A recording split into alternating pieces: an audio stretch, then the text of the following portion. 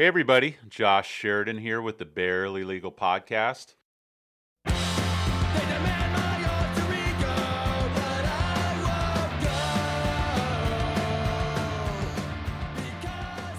On today's show, we have a colleague of mine, a friend, a nominee for, what group are you running for? Group 31. Group 31 for the Circuit Bench. Circuit Bench. In Hillsborough County.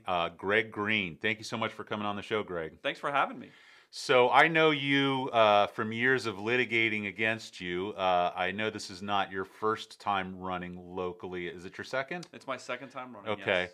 And the elections are coming up in August? August will be the primary. We hope that that's the end of the election. I'm in a judicial race, so in a judicial race, if you get 50% plus one at that August election, you are done. If there's two people in the race, you're done at that point. If there are three or more and the top candidate doesn't get that 50% plus one, then there's a runoff in November with the top two that will go to the runoff. And isn't that what happened to you last time? That is absolutely what happened to me last time. I actually won the primary. I had just under 45%, right at 45%, so I was 5% away from not needing a runoff. Then I got in the runoff, and I actually ended up losing in the runoff. So. Okay. Well, I would like to kind of go back and then make our way towards present day and what's on the horizon. So I think we're about the same age. How old are you? I just turned 46 last week. Okay, so I'm a little bit younger than you. Where were you born? Here. I'm actually a seventh generation Tampa native.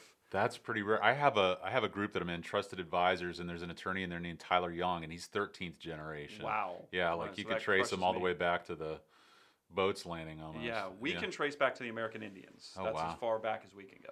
So what is green? What's your... That's all over from Europe. So when I talk about the generations that are tied to Tampa, that's my mom's side. That's Campbell. Campbell. Green is all over, Europe, Ireland, all that kind of stuff. That's Dad. Okay. And are you an only child, or do you have siblings? I have two half brothers, but I'm the only child from my mom. Okay.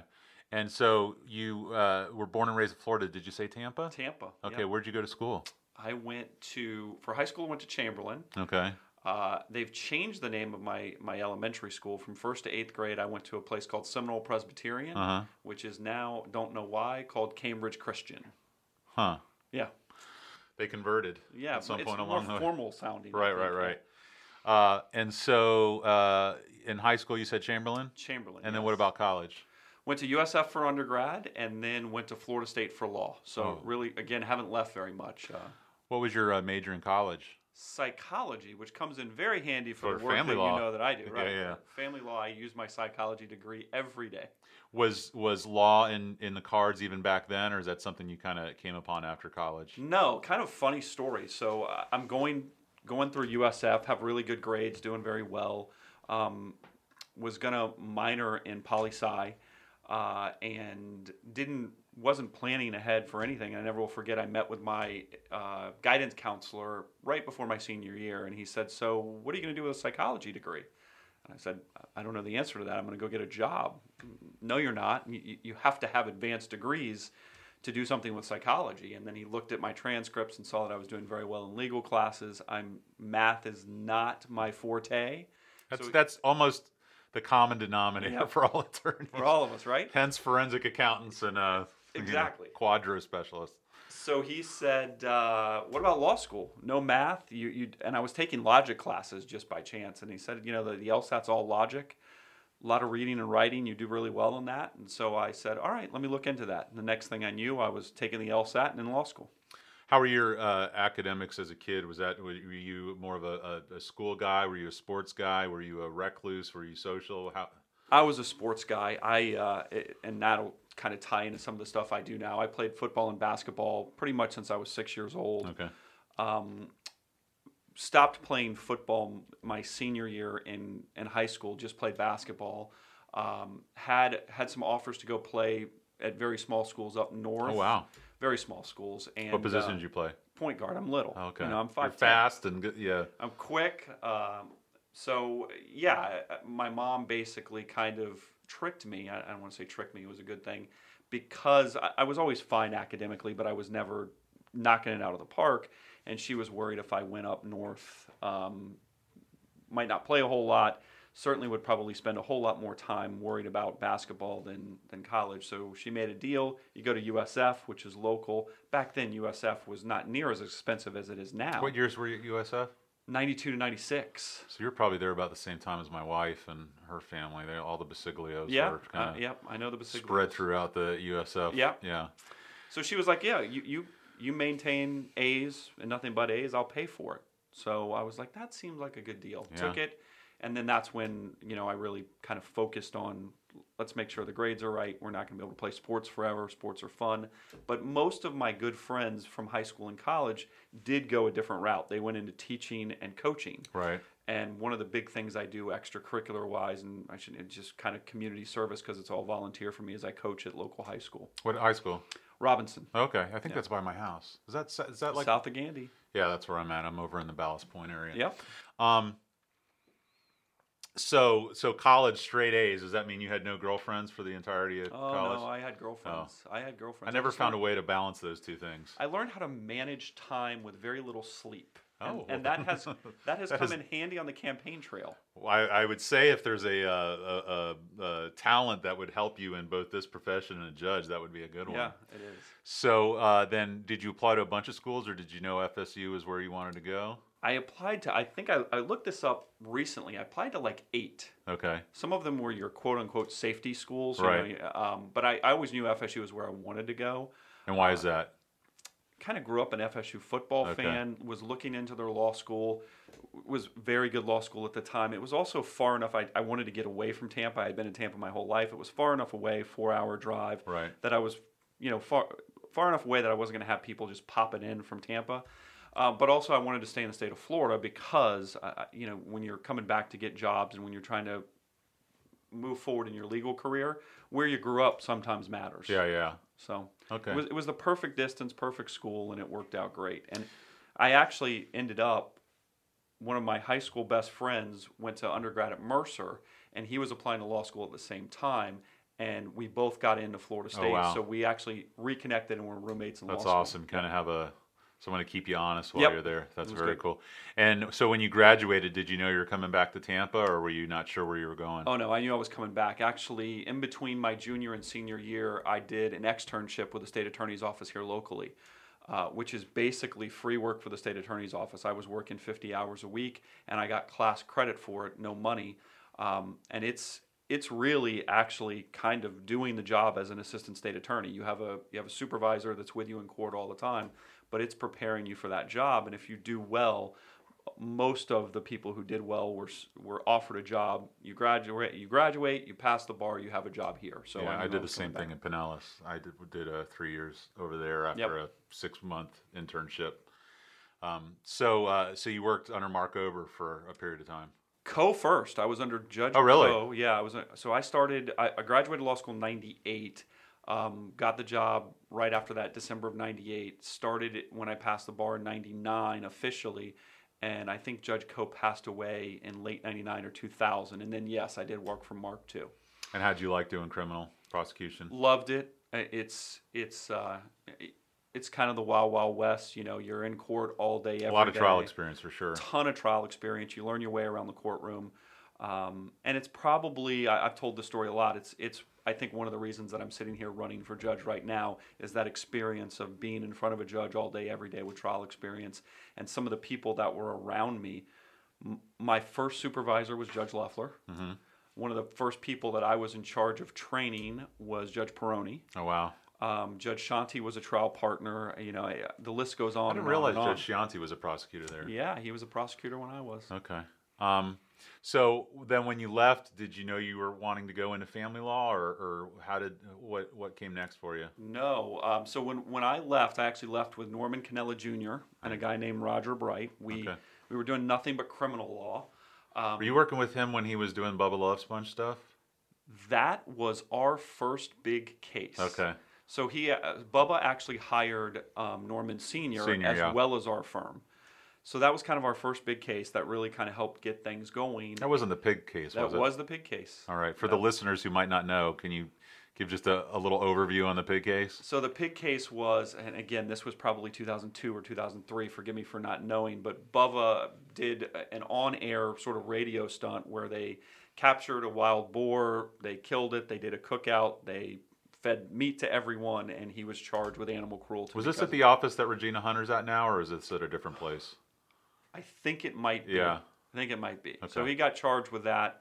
And that's when we, like I said, that was kind of, I think we were out in private practice for about 6 months when that happened. Wow. Yeah. How did that go to trial? You know, so we were really secondary. We were helping Norman Sr. a Right. lot. If I remember correctly, it did go to trial and it was we got a not guilty, but don't hold me to Sure, that. yeah. The memory gets, No, it's I'm with tainted. you. I vaguely recall it from listening to the show. Yeah. But yeah, anyway. But I remember you would always hear Hazlitt, Diaco, and Canella. Those were the Yep. That's for attorneys them. you would always kind of hear circling each other in the Bubba the Love Sponge spear. So you went out with Norm Canella and this other, what would you say, Roger Bright? Yep. And so you were doing criminal defense. Doing nothing but criminal defense because that's what we knew, right? That's Right. what we all know. So we go out and do what we know. And Norman's still a great friend, has been very supportive of the campaign. Roger's actually a teacher now. Oh, wow. He moved on. And I just knew that solely criminal defense was not my future. I wanted to branch out. So I actually took a job back in sort of prosecution. I went to the Attorney General's office and did termination of parental rights. Oh, wow. I didn't know that. Yeah, I only did it for a year. Oh, It well, was very God, if a year is 10 years in that field. It is. It's highly emotional, and it had that family sort of touch to it. And then a lawyer who's been in practice forever. He's actually now of counsel to me, Raymond Pines. Sure, I know Ray well. Ray's been in this community for 40 plus years. Saw me there and said, "What are you doing?" And I said, "I'm trying to learn something new." And he goes, "All right, well, you're just going to come work for me because here's what's new. I do family law." And he said, "It's not that bad." And I said, "Okay, I want to learn something new anyways." And he was still we were doing some criminal defense at the time, so something I knew. And that was in 2007. That's how long ago that was. And it just kind of happens. Your practice kind of morphs. Sure. And it morphed into pretty much solely a family law practice. And now fast forward to today, I think I have about 50 active cases and 49 of them are family law. One of them is criminal. Now, there's been some iterations of your practice in recent years, if I'm correct. You've kind of had different attorneys, either as partners or associates, working with you. Can you go through that a little bit? Sure. So I was with Ray and I were together alone probably up until about 4 or 5 years ago. Mm-hmm.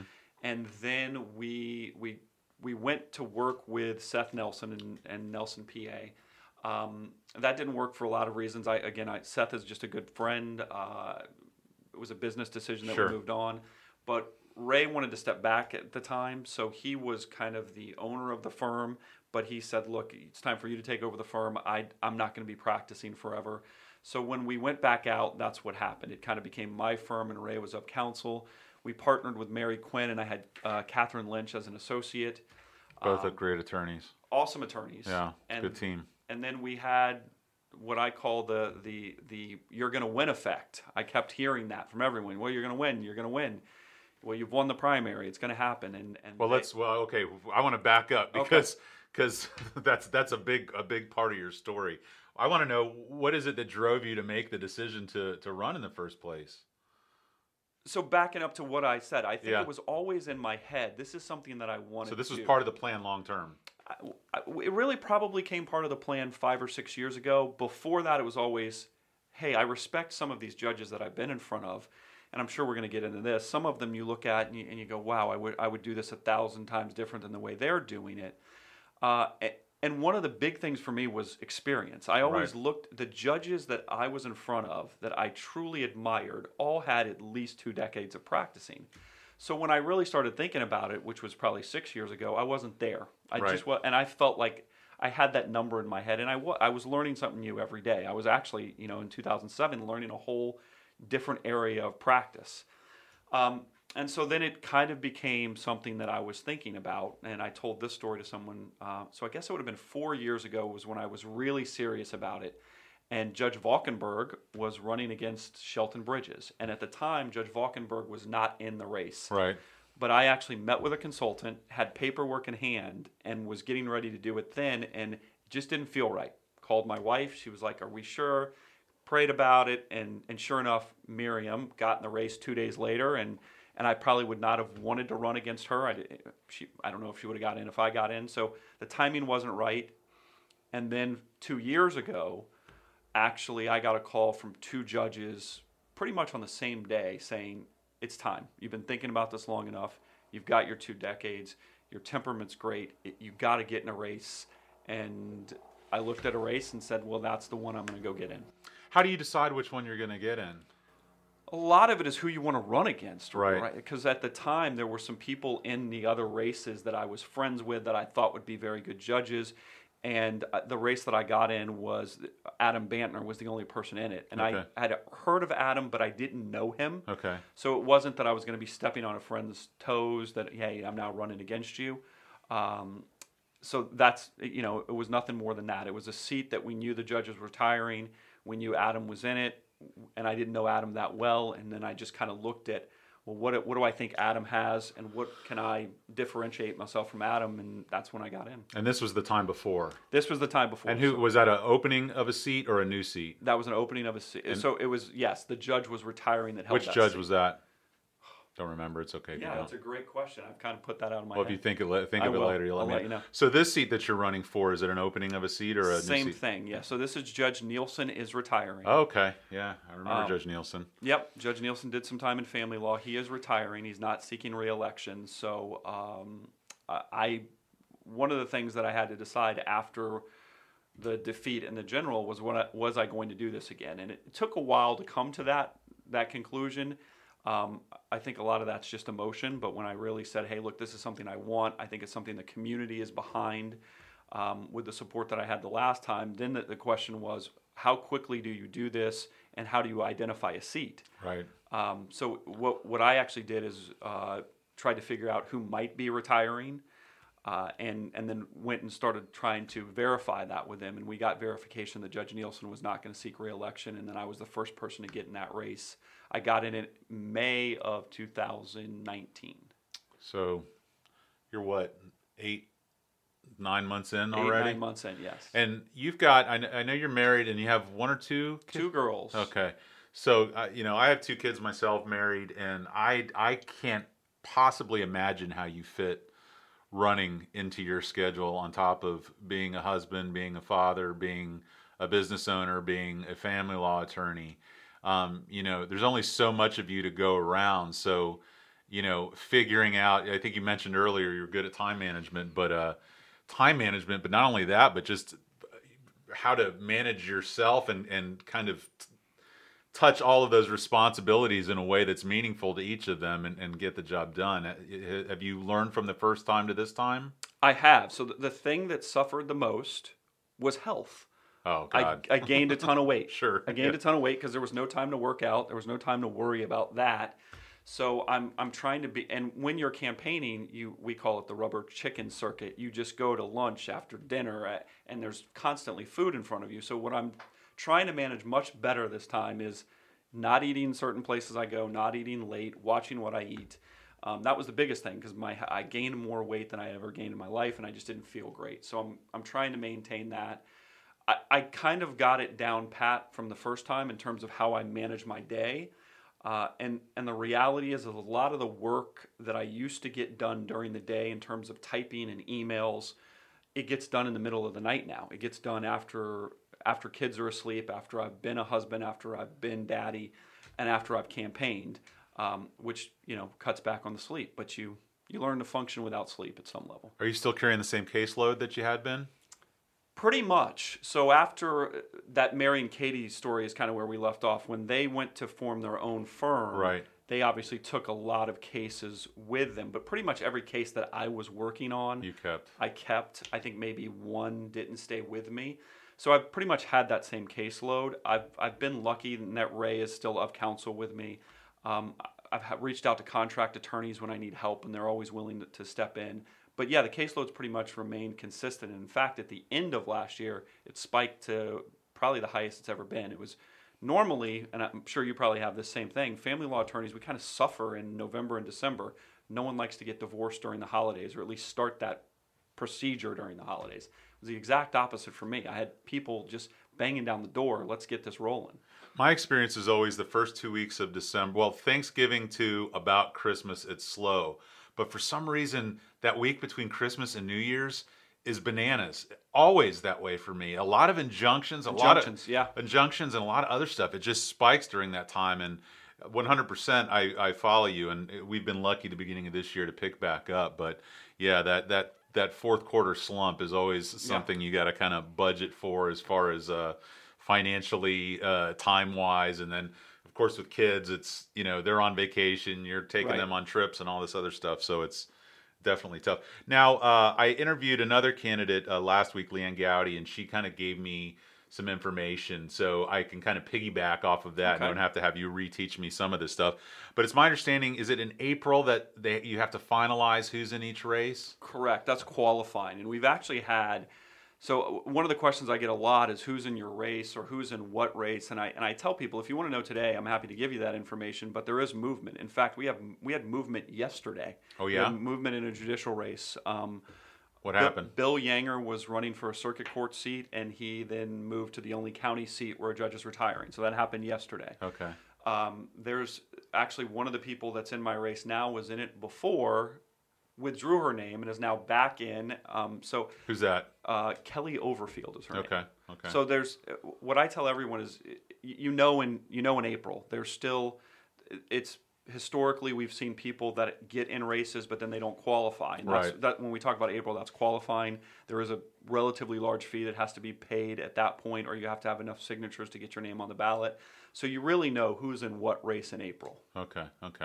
So it's, well, one of the things, and I've had this idea with the podcast, I'd like to speak with as many nominees as I could, because I just thought it's a great way for people who are interested to get to know, because I'm sure you know this, every time it's election, the week and 2 weeks before, my phone is just getting blown up from family and friends. Who should Absolutely. I vote for? Yep. And it's like, well, this is who I would vote for, but I don't know necessarily who you'd want to vote for. And, not everybody is quite so interested in these races, but those who are, I thought an hour conversation with the person to get to know them might be a great idea. But the point that I was making is I've been trying to figure out who's running, and I still can't figure it out. I went on the Supervisor of Elections website, and they don't make it really easy. You were nice enough to give me some names, but I'm still not even entirely sure everybody's running. I've been told Schifino, Yanger, Gowdy, you, Danny Alvarez, Lindsay Alvarez. I'm drawing a blank, but the family law attorney is over in Dennis Hernandez's office. Oh, Gary Dolgen. Gary Dolgen. Yes. So I have a concept, but in any event, it's a good point that you're making, that until that date, you never really know for sure. You really don't know, yeah. So how many people are in your race right now? 3? Right now, there are 2 others, right? Okay. Right now. So the one you mentioned, and who's the third? A guy named Scott Bonavita. See, I don't know either of those 2 other people. And in all honesty, I don't really know them either. Right. And that, doesn't mean anything, but I don't really know either of my competitors that well. I have talked to Kelly before. Kelly does some family law. Right. I think she does other areas of law too, but she does some family law, so there's some crossover. At least we've connected once or twice. I don't know Scott at all. Well,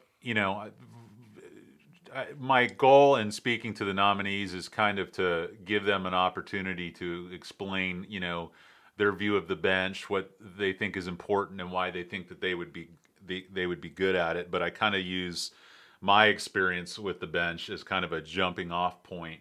And in asking the nominees questions, I'm going to do my best to kind of ask everybody the same questions, so that I'm not treating one person unfairly over the other. But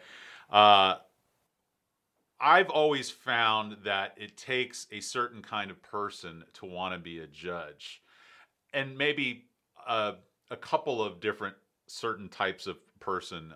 And one of the traits that I often see, and this is where I'm not very happy with the results, is the ego component of it. And I'm not saying this is true of everyone, but some people, seek that seat for a position of power. And I was wondering what your view was on that, and how you've seen that, what your experience is, and how you might relate to that in your campaign.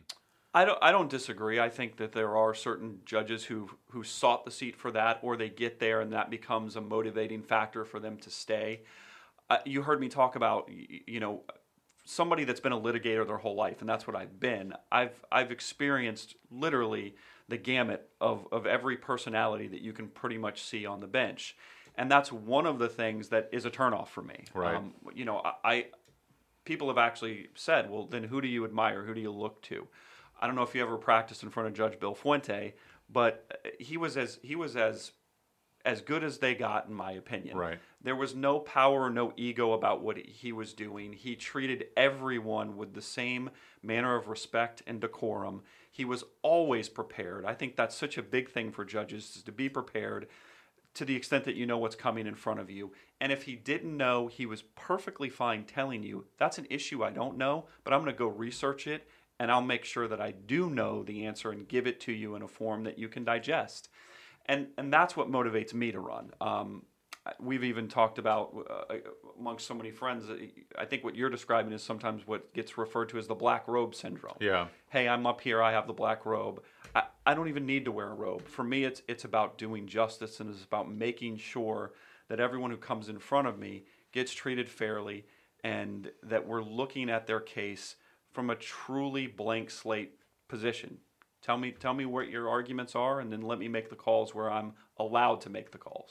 Well, you used a word earlier, and it's a word that I often use when having this type of conversation with people. But for me, if I were to pick one factor that is the most important for me for a judge, it's temperament. I don't really quite care so much if you practice family law before. I don't even really care so much how prepared you are, and I know that might be somewhat controversial, but I think you'd agree with me that family law is just hard. It is hard, and especially for those judges who are running who haven't practiced it. I can't think of another area of law where there's such a breadth of knowledge that you have to have a mastery of. I know it all. Yeah, I mean, you're dealing with finances, you're dealing with psychology of children, psychology of a marriage, domestic abuse, substance abuse, alimony, financial quadro. Yeah. I mean, it really just kind of covers a wide range of topics, and you have to have a mastery of it all. And so that's hard for that reason. But then it's just, there's this saying that's always criminal defense is bad people on their best behavior, and family law is good people on their worst behavior. I don't know whether or not I agree, but I would agree that you are seeing people at possibly the lowest point in their life, and that manifests itself in very ugly behavior. And oftentimes we as the attorney become kind of the figurehead or the whipping post for our client, for the opposing party, for the opposing counsel, for the judge. So it's just, in my experience,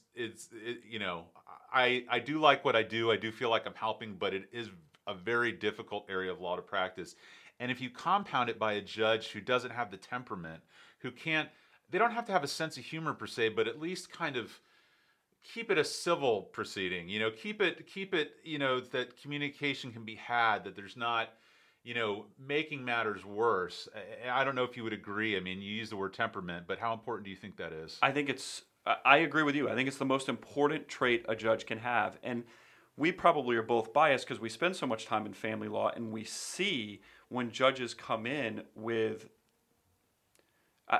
a bad attitude, right? Just a bad attitude about being there. It only makes things worse, because it is probably the most contentious area of law that's out there. And what you need is somebody on the bench who's going to try and ratchet it down just a little bit. And the temperament and the attitude that they have when they come into work every day is so important. And one of the questions that I finally got an answer to, and we all know this as family law practitioners, is why do they give us all the new judges, right? Wait, it's true. It's true. You kind of throw you right in the firing squad right off the bat. Yeah, I don't know if it's a vetting process or what it is. So here's what I was told, and it makes sense. No matter how experienced of a lawyer you are, there's going to be a transition to becoming a judge. There's going to be a learning curve. You're now learning how to be a judge. Right. The one thing we don't have in family law or dependency, which is where a lot of new judges... Cousin of family law. Correct. Yeah. We don't have juries. Right. So the thought process behind the judges who kind of put the new judges there is, you're going to learn how to be a new judge without having to deal with that second factor, which is the jury. Right. And I understand that, but yeah, then what we get to do is sort of teach these judges, teach these judges about family law. Here's what's family law, and then inevitably they don't want to be there, so they do their time, and then it's okay. I'm moving on to my next gig. Right. So that's where the new seats are. Right.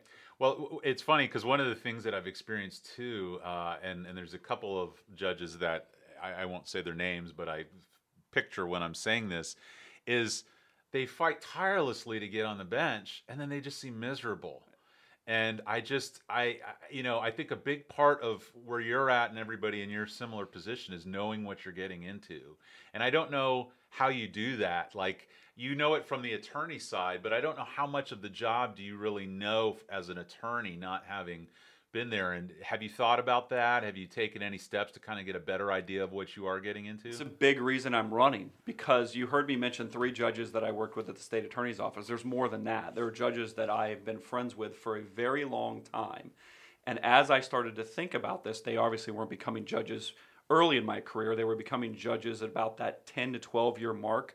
Every one of them that's taken the bench, I've taken the time to go and talk to. And some of those discussions have been an hour. Some of them have been 4 days.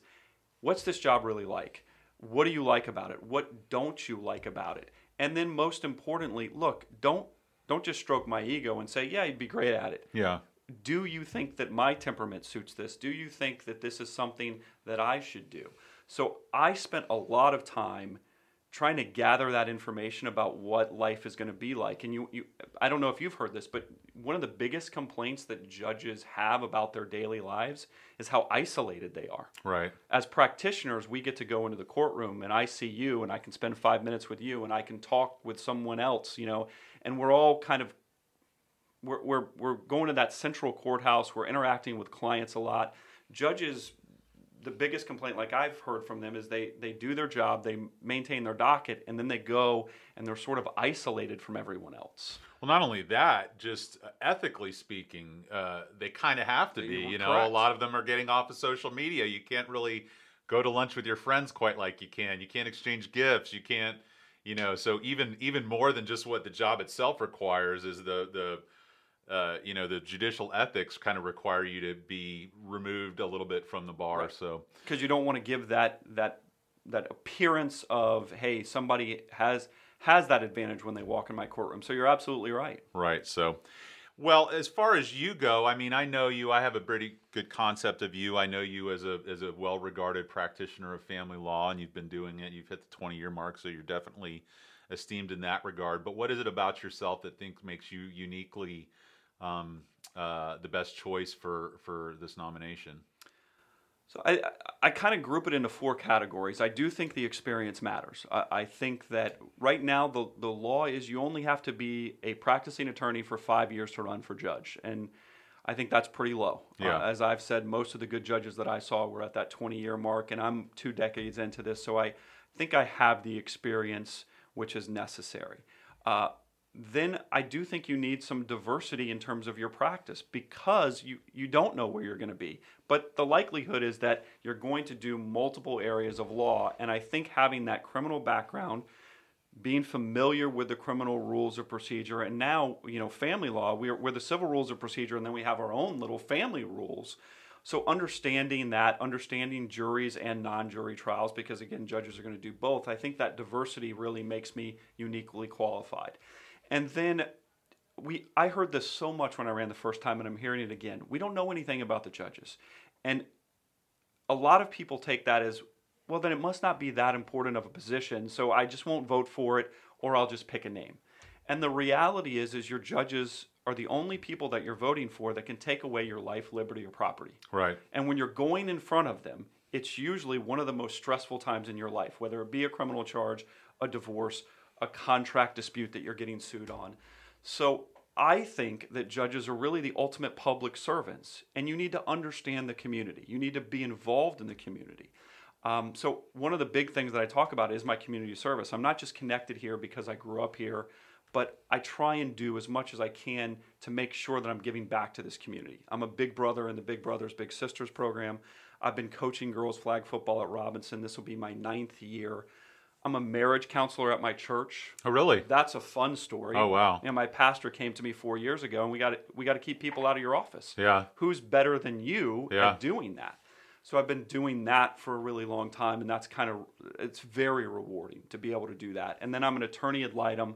And for those of the listeners that don't know, when a juvenile gets charged with a crime, if their parent doesn't show up in court, I'm on a list that goes, and basically it can never substitute for a parent, but I'm there to assist the child in more than just a legal capacity. I'm there to kind of help that child get through it while they have their own public defender that's usually assigned to the case. So I really think that giving back to the community and showing that you're committed to the community is important in a judicial race. Was that all four? I'm trying to think.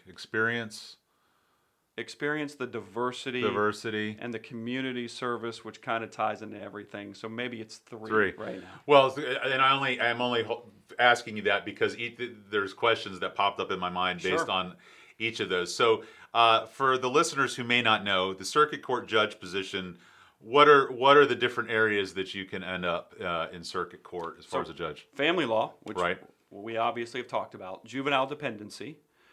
You can end up in circuit civil, so that's a civil dispute over money that's now we've had to change in law, $50,000 or greater. And then felonies, so basically any criminal charge that's a felony, which is the high, when you think of it, that's the more serious crime. Misdemeanor is the less serious, felony is the more serious crime. Right. So you said you mentioned the charity that you're doing. Are you on the board, or are you working with anything like Friends of Joshua House, Metropolitan Ministries, anything like that? I volunteer at Metropolitan Ministries, not really on the board of anything. Okay. Most of my and so here's my strong point. Sure. I've been coaching around kids. Most of my community service and what I do relates to kids and giving back to kids. That's why the Big Brother program is so important to me. I actually have had two little brothers. I'm getting ready. In fact, they called me yesterday. I'm getting ready to have my third. I do the school-based program where I go into the school and actually kind of help my little brother in the school. And that ties right into the coaching that I've been able to do. And then that ties into my work with the Attorney Ad Litem's program, which again is kids.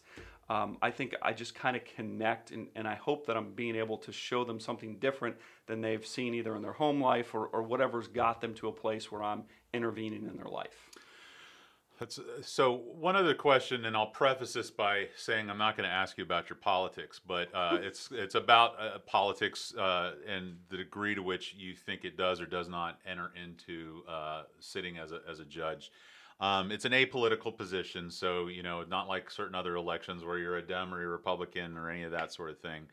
But and I was explaining this to Leanne when I interviewed her last week, but I do think, even though it's not supposed to, it plays a role in some judges, and especially in family law, where under 6113 we've got the factors that the court's supposed to consider when deciding what to do with the children. And there's those ones about the moral fitness of a parent, substance abuse, alcohol abuse, like that. And I have experienced this. This was the question I wanted to get to because you mentioned continuity. The idea is that no matter what courtroom you're in, you should be treated generally the same way. Correct. But that's not my experience always.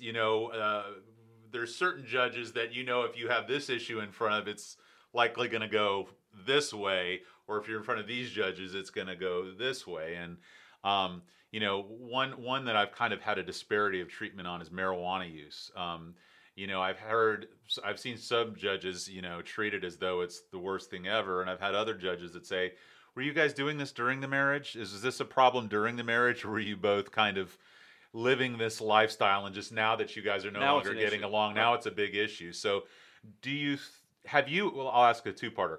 Have you experienced where kind of the ethical perspective or the moral perspective of the judge kind of changes how they interpret those factors and implement them in your cases? Have you noticed that? I don't know that I think I attribute it to just the difference in the judge. I think you've probably taken it to the next level, which is, hey, are politics playing into this? And they very well may be. I think a lot of that is knowing your judge, right? One of the things that I'm sure you do when a client comes in is if you have a filed case. First thing I do is look for the judge. Right, you look for the judge because you want to know your judge, and you want to be able to tell your client, okay, this judge kind of does this as it relates to whatever issue. Right. So I think potentially there could be some politics in play there, but I think it's more about the judge's sort of personal beliefs about everything. Because what I tell every client, and you know this, is they're still people. At the end of the day, they're still people. And I think this ties into your question. It was actually one of the biggest things we get questioned about on the campaign trail is criminal law, because that's what people know. That's what people sink their teeth into. And the general public, I think, has a misperception that judges have all this leeway when it comes to criminal law, and that they're making decisions. Because when you really boil it down, usually juries are deciding guilt or innocence, Sure. and then there's score sheets where there's ranges, and you have minimum mandatories in certain things. So usually, if a judge is sentencing, they're following guidelines that have been set down by the legislature. You mentioned 6113.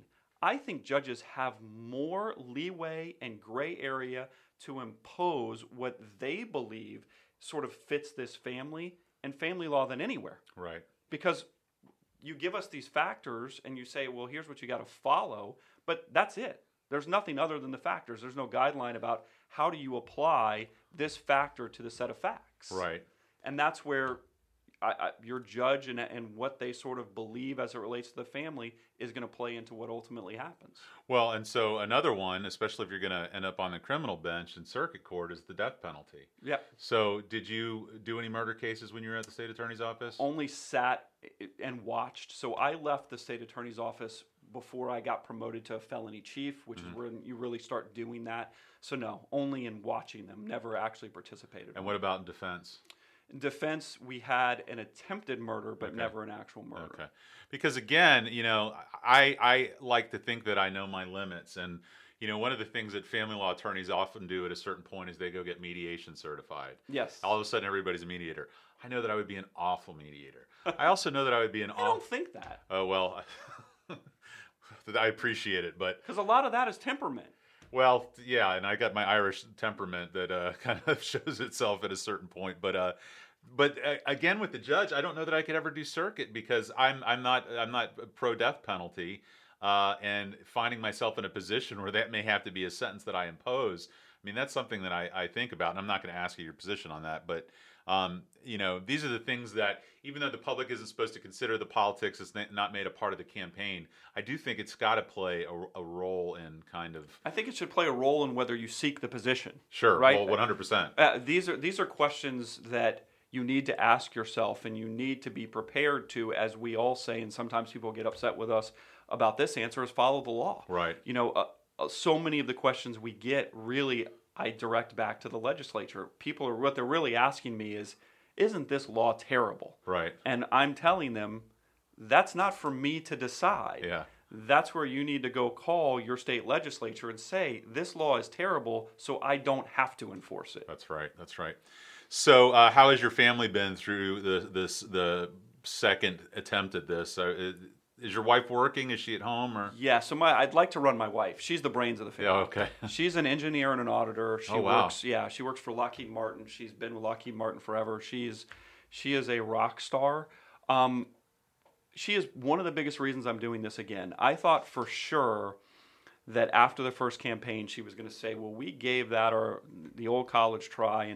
And I talked a little bit about this, but I was the only lawyer that ran the last time that received every endorsement you could get.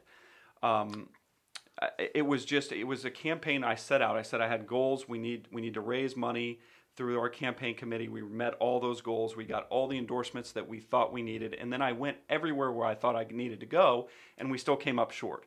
So when I looked at that, I said, all right, so what do we do better? And I was struggling with what we do better. We've implemented some of those things, and I won't give that away. No, I'm not going to ask you that. That's strategy, but one of the motivating factors was about a month after, and I'm saying this in jest for all the listeners, my wife looked at me and goes, if you don't do this again, I'm going to divorce you. Yeah. And I said, well, that's not an option.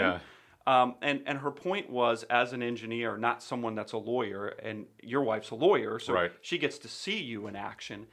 My wife she just heard he's really good at what he does, but right. Then she kind of got to see and talk to people on the campaign trail and see all these endorsements and have everyone say, he's really qualified. This is where he should be. And when that happened, she said, we're not giving up on this. This is where you deserve to be. That's awesome. I mean, that's so important, in huge. Everything you do to have that approval of your spouse.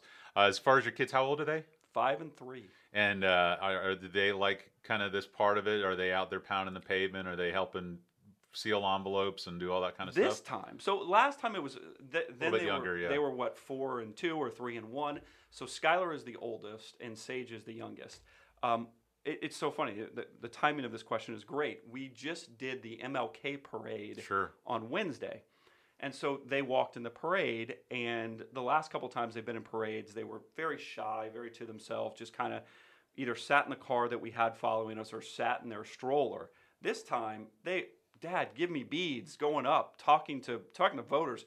There were cops that lined the parade route. They went up to every officer, vote for my dad. It was so neat to see. Yeah. I think they're going to be active campaign participants this time because they want to be.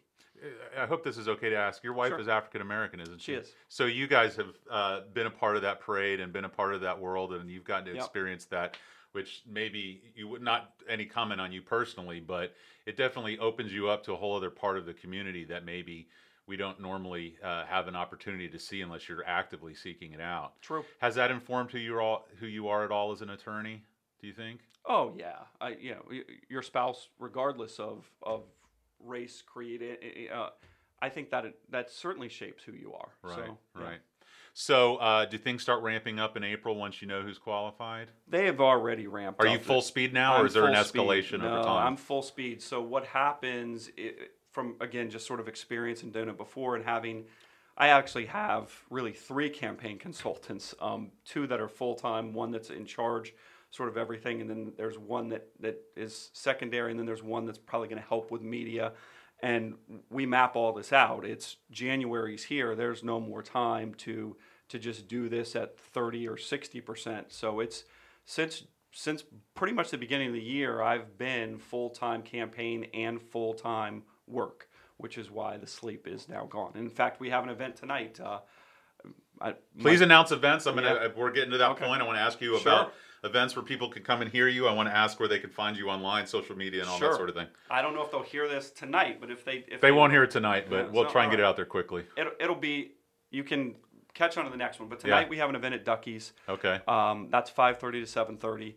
In terms of finding me, you can find me on GregGreen4Judge.com, and that's FOR, not the number 4. And then Greg Green on Facebook. Those are the 2 easiest places to find me. Awesome.